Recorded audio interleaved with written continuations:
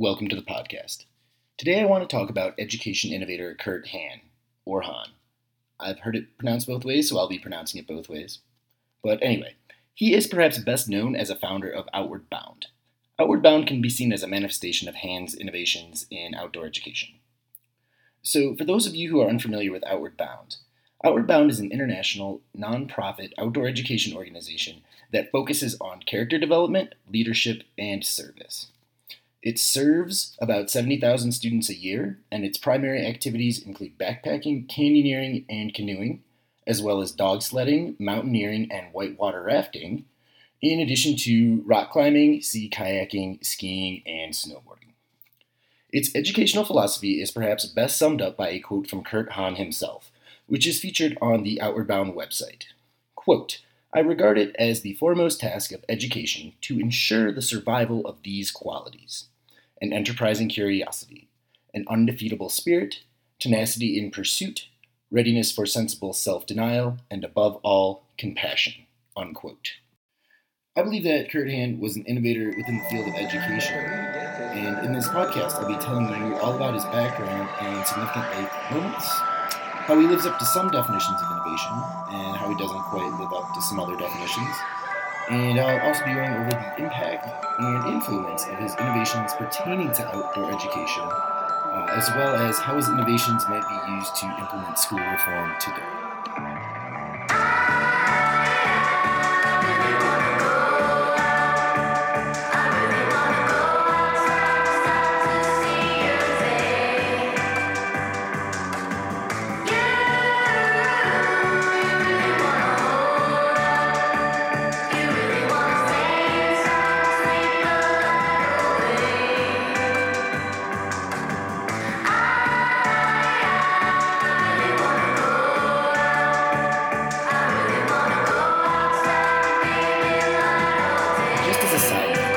A standalone podcast. So I'm not going to ask you, as the listener, to cross-reference any sources during this episode. But I am operating under the assumption that you've familiarized yourself with the timeline of historical background about Hahn that I put together. So if you haven't done that yet, go ahead and pause this podcast and go to www.tiki-taki.com/timeline/entry/430134/Kurt-Hahn. Once again, that's www.tiki-taki.com/timeline/entry/430134/KURT-HAHN. So, if you haven't done that yet, please pause this podcast and go check that out. Okay, I'm going to assume everyone's checked it out, like I said. I won't be referencing the timeline at any point, but I'm just going to assume that there's a basic awareness of the background knowledge about Mr. Kurt Hahn. And before I give everyone a brief description about him, I just wanted to mention that I'll be bringing up stuff that is in the timeline, even though I know you just read it. But I'll be making some connections and explaining some points that are not in the timeline. Kurt Hahn was born in Germany in 1886 to Jewish parents. There were a handful of significant events that shaped his philosophy as an educator. The first of which happened when Kurt was a young man. I haven't been able to find a specific year from a reliable source, but at some point in his early adulthood, Hahn suffered from a really bad sunstroke, and it left him permanently disabled. So he would study educational philosophies and further develop his own philosophy during the long periods of time in which he was recovering from the sunstroke. He used his personal hardship as a sort of inductive lesson to develop one of his fundamental aspects of the educational philosophy that he espoused, which was, quote, "Your disability is your opportunity," unquote. One of the other significant aspects of Hahn's philosophy was the idea that adolescents had an innate decency that was corrupted by society and the conveniences associated with industrialized life, especially methods of mechanized transportation. Another aspect of Hahn's philosophy was the notion of inclusion and expansion. As another side note, I'd just like to mention that the biography I read dealt directly with Hahn's innovations related to outdoor education. So this podcast will be addressing innovations in that field. But it is worth pointing out that he also founded the United World College of the Atlantic in 1962 as an international baccalaureate degree program that Hahn envisioned as a sort of United Nations of adolescent education. True to Hahn's values of inclusion and expansion, there are now 15 schools all over the world that are part of the United World Colleges system. But to go into that would require going beyond the scope of this podcast. So, with that said, I'm now going to discuss some of the significant aspects of Kurt Hahn's life. The first is the founding of the Salem School in 1920 in a castle in the state of Baden in southern Germany. The school ultimately expanded to include 4 other branches. The school was, however, effectively shut down temporarily on March 11, 1933, when Hahn was arrested for speaking out against the Nazis. Shortly after this, he would flee to Britain. Another fairly significant event that influenced Hahn occurred sometime between 1923 and 1930, when a guy named Wilhelm Schmidl was the director of studies at the Salem School. And it helps to have a little bit of context for this one. So, shortly after the First World War, athletics and sports gained an increasingly significant role in German education. And so, anyway, one day, sometime between 1923 and 1930, Hahn discovered the importance of expeditionary tests to develop all-around character in ways that athletic sports could not. And this happened, so one day, Salem faced off against their rival school, Biberstein. And despite having the home field advantage, Salem lost to Biberstein, and Biberstein displayed what Schmidl considered excessive fuss. So the next day, Schmidl took boys from both the teams on an excursion of the local hillsides. And although Schmidl was 70 years old, the adolescent athletes were unable to keep up with him. And so this influenced Hahn to see the importance of these types of activities that would expand to eventually include bicycle tours, overnight camping, and geological excursions that involved tracking up and down those same hillsides that the athletes had trekked up and down with Wilhelm.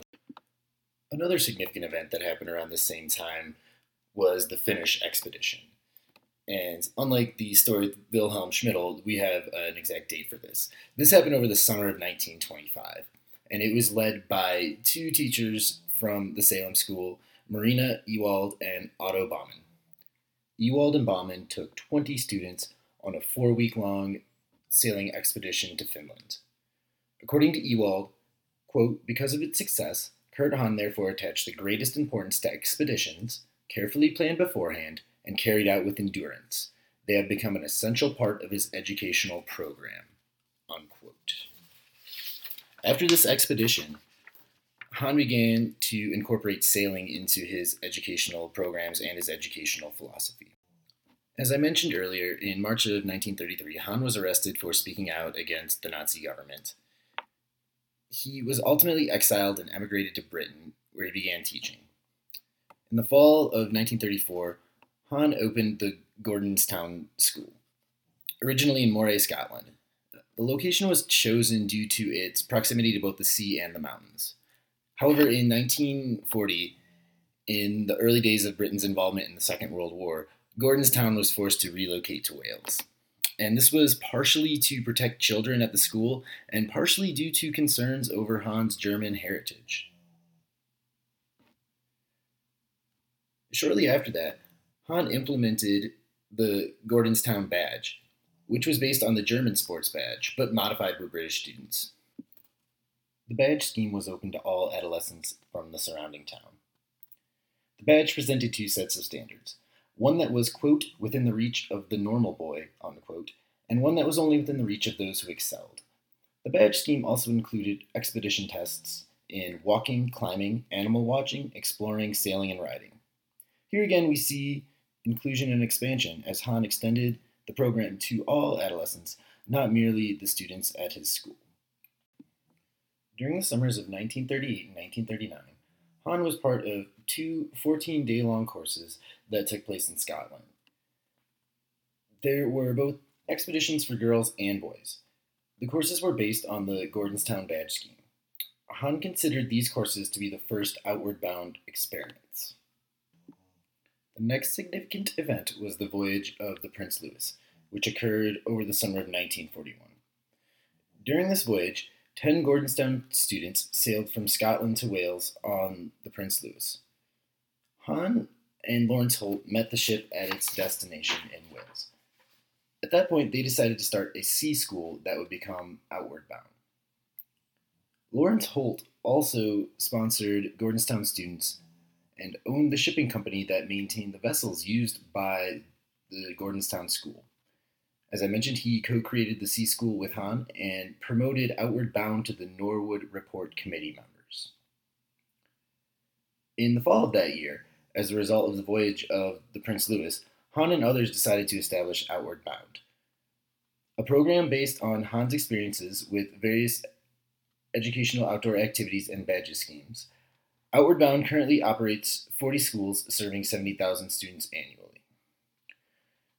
Shortly after the founding of Outward Bound, a committee of education experts in Britain that had been appointed to consider changes in the national curriculum for secondary schools submitted a report to British Parliament that argued in favor of including outdoor education, and this was based in part on the success of the badge schemes that Hahn had advocated. This report influenced the Education Act of 1944, which called for a local education authority to, quote, establish, maintain, and manage, or assist the establishment, maintenance, and management of camps, holiday classes, playing fields, playing centers, and other places, and may organize games, expeditions, and other activities. I selected Hahn as the topic of this podcast because of my interest and background in outdoor education. I taught outdoor education for 8 years, never for Outward Bound. But most of the training I received was focused on practical application instead of the philosophical aspects of outdoor education. So as a result, the teaching philosophy of outdoor education plays a huge role in my personal pedagogy, but I haven't really read much about it from an academic perspective. So I started with Outward Bound because it's one of the better known outdoor education organizations, and I traced its roots back to Kurt Hahn. Looking at Greg Satell's Innovative Management Matrix, which was first published in the Harvard Business Review, Hahn's contributions to the field of outdoor education were sustaining innovations, as they were solutions to well-defined problems within a well-defined domain. Adolescents were being corrupted by society, and Hahn's solutions were to be carried out in educational contexts.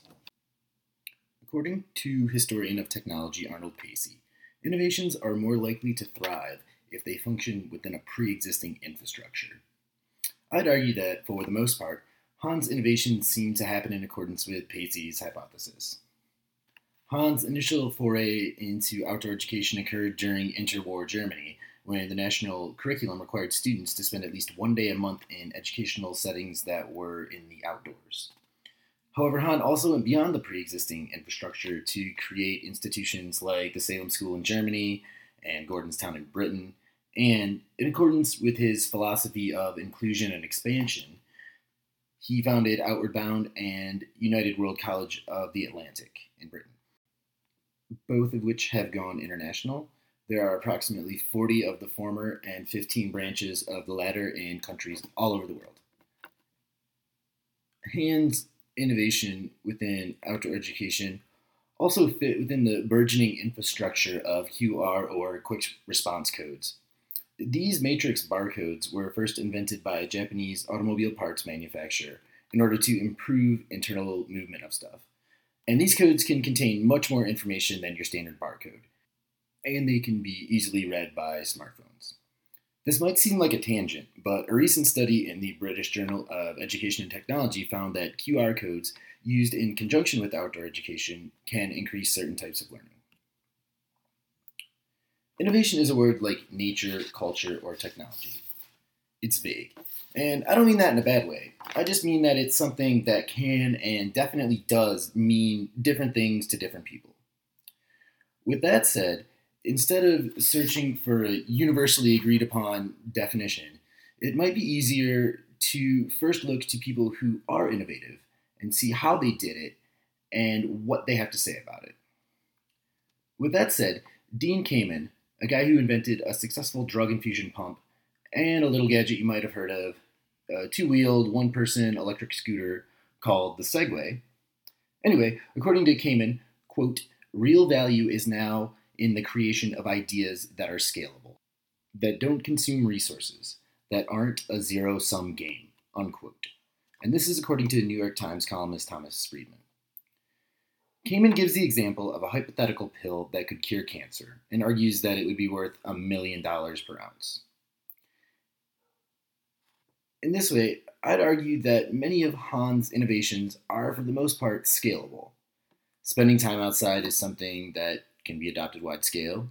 It's how human beings as a species have spent much of their biological existence. Also, Hahn's innovations don't really consume resources. They just depend on the existence of natural resources, but just really the bare minimum, just the amount needed to support life. For example, sailing in a boat obviously requires a fairly decent-sized body of water, but as long as people act in a way that is environmentally conscious, people can sail on that body of water over and over and over again without depleting it in any meaningful way. But Hahn's philosophy didn't call just specifically for education on the lakes and in the seas. It placed emphasis on the local environment, which for him often meant the rolling hills. While he did view outdoor education as a remedy for some of the negative social consequences, i.e. the First World War, that he thought were somehow associated with industrialization, I feel like, in part, the essence of what he wanted to do could be accomplished with outdoor education in an urban context. The potential for outdoor education in an urban context is not a new idea.